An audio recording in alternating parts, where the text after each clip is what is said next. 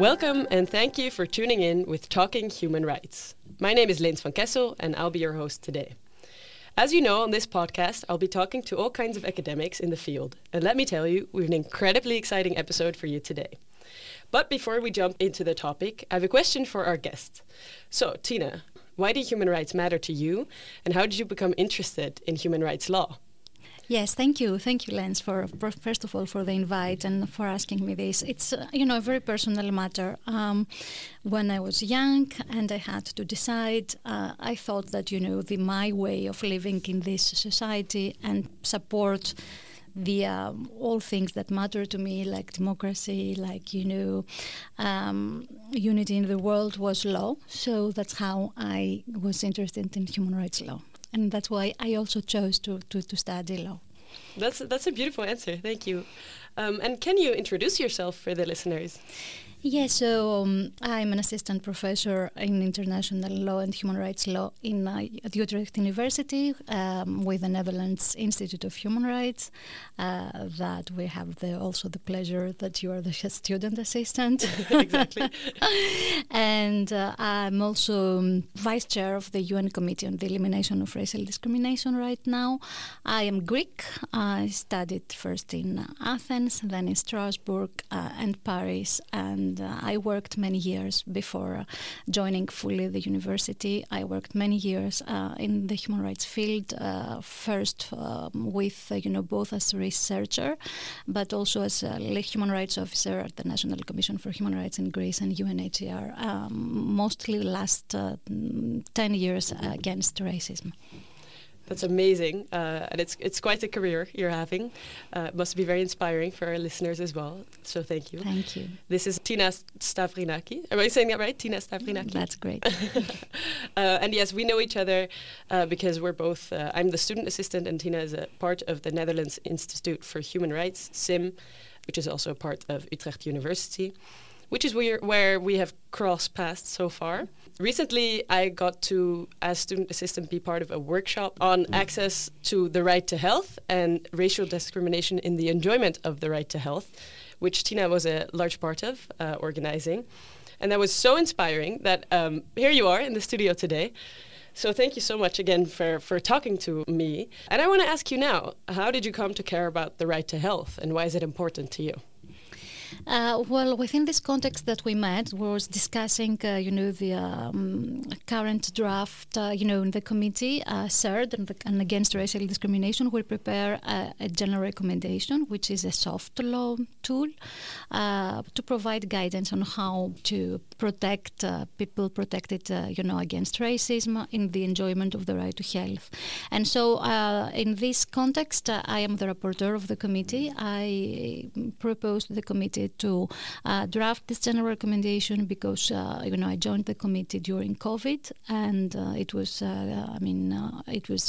very obvious how the racism and racial discrimination affect negatively health. And actually, it was also the first time that we had very concrete data that we could use to show not only, how we understood so far health, but to show how indirectly also racism affects the right to health. And that is, CERD is the Committee for the Elimination of Racial Discrimination at the United Nations, right? Exactly. It was established, also provided by the treaty itself. So it was, let's say, the first treaty adopted while the two covenants were still being drafted. And so the committee is the one established by the treaty to monitor the implementation by the state parties. Right. And to start to go a little bit more in depth into this right, can you tell us how and where is the right to health defined and what does it sort of generally entail? Yes, the most, let's say, the main instrument that we all use to understand and interpret the right to health is the International Covenant on Economic, Social and Cultural Rights. We also have instruments in Europe under the auspices of Council of Europe, but let's say that the beacon instrument is the International Covenant, and also General Comment 14, which is the first first text where the committee interpreted the right to health, and it helps us. Since then, it has been, really a milestone in understanding better the right to health, both for lawyers, but also, a little bit reflecting how health professionals understand it. I see. And how, so we know where it's defined. What does good enjoyment of a right to health look like? How is it laid down in the instruments? One of the, the right to health, as other, social, economic rights and cultural rights, they suffered, as I say, from misconceptions.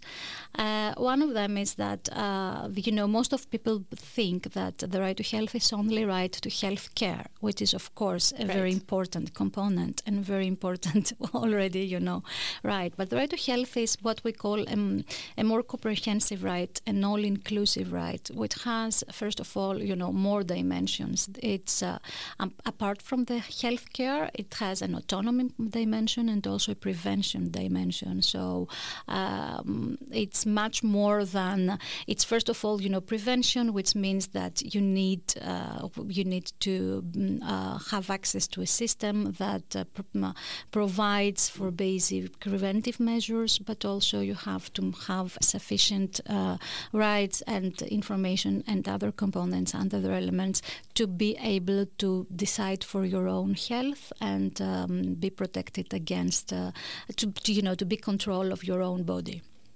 And this prevention, can you say what that is? Is that related to getting sick, or how can we interpret that? Yes, it is. In general, let's say that there are some core elements of the right to health, and among them, it's having a public health system that takes note of preventable risks of diseases and provides for a system that provides for access to medicine, to essential medicine, and so that's how someone you cannot just have access to health care without having in advance this understanding of what you need in a public health, in a health system. I understand. And can you also shed some more light on what autonomy means in the definition? You said something about bodily autonomy as well? Yes, autonomy is about, first of all, that you have enough, it's very important to have enough information on what's happening and what exactly on your health, on the treatments, and on the decisions that you have to make on your body. So it has to do with the consent you give only to medicine, goods, services, treatments, but also that when there are specific treatments or specific interventions that you are the person who decides for your own body. And these are many situations and conditions that affect, this autonomy. It's not only access to information, as we said, which is, I think, a common issue, a common challenge, but especially for some groups, challenges are far more important. Think, for instance, detainees and people in prisons. They do not have exactly the same autonomy to their health, and it's far more complicated because they're in a context that also sometimes, of course, exposes them to health risks.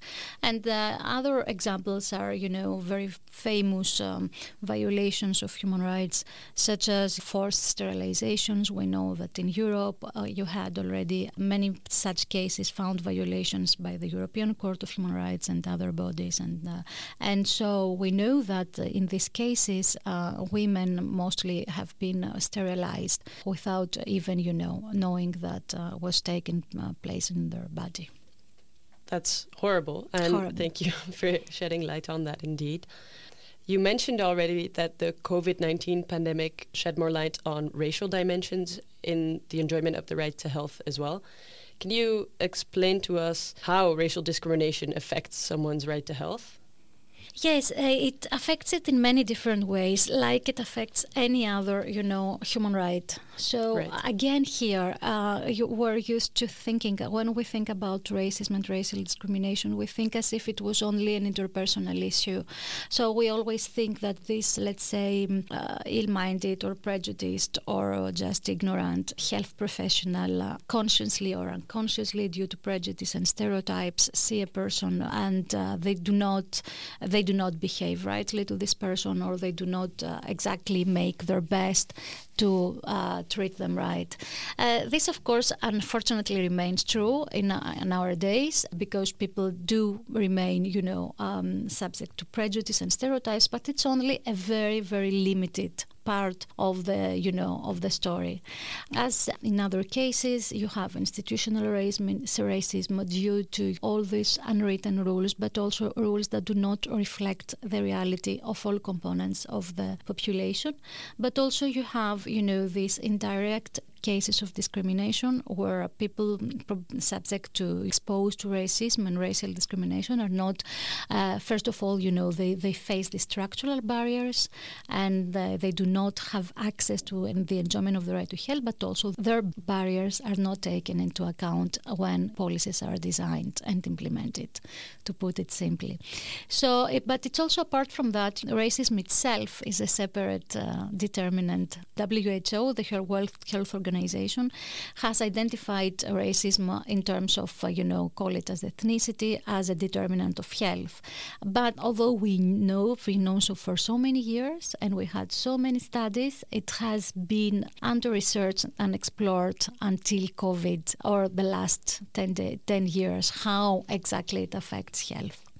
So apart from this, from a structural, it's also, a separate health risk. Racism, it triggers the stress factor, and I think we know already a little bit about what, the role of stress in health. However, the stress triggered by racism, by hate speech, by hate crimes, by mild but daily forms of racism and racial discrimination has not been sufficiently explored in all areas of health, because we have this tendency to overestimate biological factors.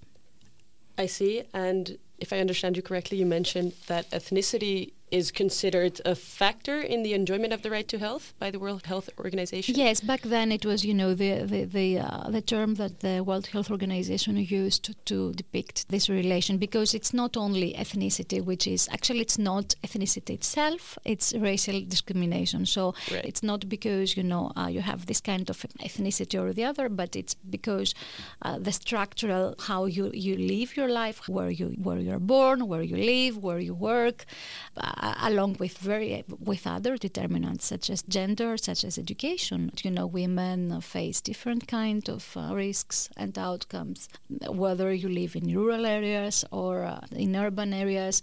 It changes a lot the way your health is determined.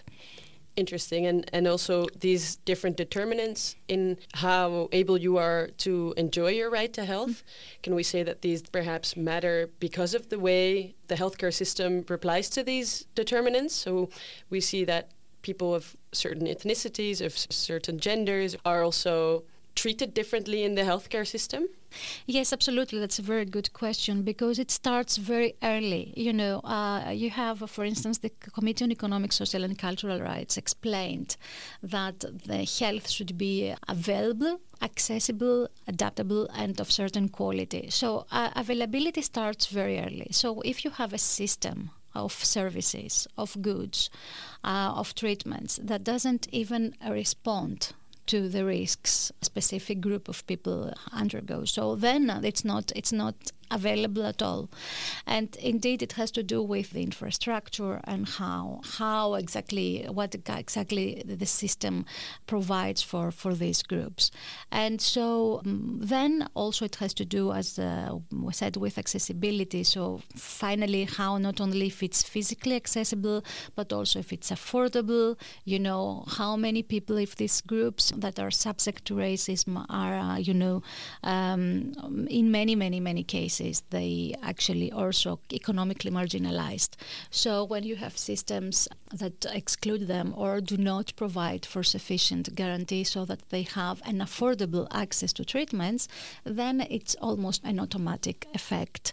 But also it's culturally and gender and responsive systems, and due also to stereotypes. Many of these systems are not made to integrate, to welcome these groups, these cultural groups, and in many cases they're even not only excluded but even criminalized. We see the role of midwives around the world coming from these groups, and that actually are the main, let's say, health providers in the immediate circle of these women. They're even criminalized. They're not even, of course, they're not allowed in the system, but also, they are subject to severe punishment. So it's very difficult for people and for persons. Let's take indigenous women, but not only indigenous women coming from various groups. Indigenous women, they cannot just go to a hospital one day just to give birth to a child without having, although they have been in a way excluded beforehand from this system. And unfortunately, we still see it with Roma women, although, of course, they are admitted in maternity hospitals.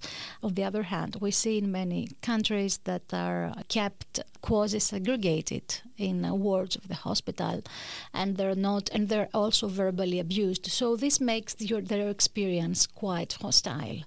And so, of course, they don't trust the health providers, and they do not trust these health systems, a health system that it's not made for them. Interesting and fascinating and sad. Yeah. So it's important Very that sad. more attention is given to this. Can you explain a little bit more about the example you mentioned of midwives being criminalized? Where is this happening, or what are we seeing? Yes, it happens because sometimes we think that these midwives, first of all, around the world, they provide some services that are not considered by, let's say, mainstream medicine as important, or even as seen sometimes, as not exactly compliant with law. What we say in the committee, you have to consult with communities. So you have to include, to have a culturally responsive system. Then you need also to consult with the communities themselves, because women in these communities, they feel, more safe with these midwives. And sometimes, it's also very important because the way they bring, for instance, when you are in labor, the way they deliver the babies, it's very much different than, let's say, the mainstream way. And first of all, please also remind it that women in general and persons with reproductive capacity, in many, many cases, in many countries around the world, suffer from these very different kind of very abusive ways, treatments and services. And this has been established by, human rights bodies. So there is, in these cases especially, these systems, it's as if there's no space for these cultural rituals. And so finally it amounts to obstetric violence. And you have to take into account also that in many cases this system is not made to provide information to these women. So it's very difficult. So that's why also it keeps these women away. But also in many, many states, also this kind of services has been reported to the committee. Also midwives coming from African descent communities, they have been literally criminalized. So not only they have been prosecuted and criminalized. So it's as if there needs to be a control around the right to health that actually does not have space for these women. And it's only an example. Huh? You mentioned a little while back, a few minutes ago, that racism itself can be a stress factor. Can you elaborate on this a little bit more? What does racism do, and how does it affect people where it really affects their health? Yes, I'm always, I have to say that I'm reluctant because, I'm not a health expert. And also I wouldn't, like to say that any person subject to, racism and racial discrimination has this issue. Of course, every person, there are studies, but every person, of course, they have their own setting of life and different kinds of situation and coping mechanisms, and so it's not one way, or it doesn't mean that all people react in the same way. However, there are studies already describing the effect of racism on mental health. Take it from the range of not feeling welcome to having to be afraid all the time, about, when you see someone in uniform, a law enforcement official. These things have been described. And we don't know so much about in other kind of groups, but it has been recently published the Lancet series on this issue, made by a group of health professionals, including doctors, and describing it. Was published in December 2022, and it describes how, it is the pattern of these things. So it has to do also take into account the fact that there are many of these many of these groups are also specially concentrated in specific areas, which actually are not the most served areas by services, so they're underserved areas, and also, in many cases, they don't have the same opportunities to access to work. Environmentally, also, there are hazardous, conditions in these areas. So they come across many different kind of conditions that not only do not help them improve their well-being, but also they undermine their well-being every day and by various ways. Thank you. And indeed, it's important to recognize that this is not the same for every person, and it won't be. But for the CERD committee, it's important to look into this as a separate health risk as well. You also mentioned at the start this more global public health emergency with COVID, and if I'm not mistaken, CERD is also looking into not just racism and racial discrimination as a separate health risk, but also related to these global challenges. Can you shed light on this? Yes, indeed. Although this is underexplored for the moment, because on the one hand, you have this global challenge, and this global challenge, we just think that again, the community, the international community, will react as if everything was already ready, and you just push a button, and emergency kit unfolds, and everything goes great. So we saw that it's not the case. So even when we showed solidarity, this solidarity was not enough to reach out to these communities, and that's why we had so high numbers of morbidity and mortality. So this solidarity, which is also provided, under international human rights law between states, it has not proved to be sufficient during COVID. We saw states overstock, for instance, vaccines, numbers that were way more than the needs in terms of population, which means that it's left this kind of practices left outside many parts of the world, and of course does not promote any solidarity between people. So that's why also it was part of the reasons, of course, African states did not have access to equal numbers of vaccines, and that's why they also lagged behind. So this is one thing, but also the way the states discuss about public health and within WHO, World Health Organization.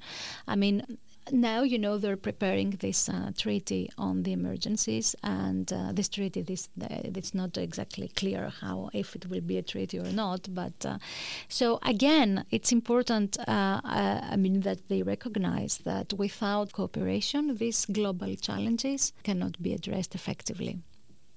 Well said, and it's a beautiful reference to international solidarity and cooperation. Do you think this is connected, this lack of cooperation or solidarity is connected to structural forms of discrimination, or what is the part that needs to be improved to achieve this? Let's say that. I think that,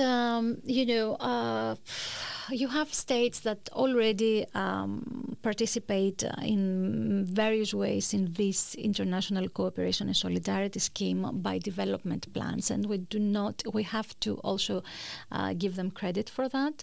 However, these plans, because many around the world, global health projects take place thanks to this international development aid and contributions by many states.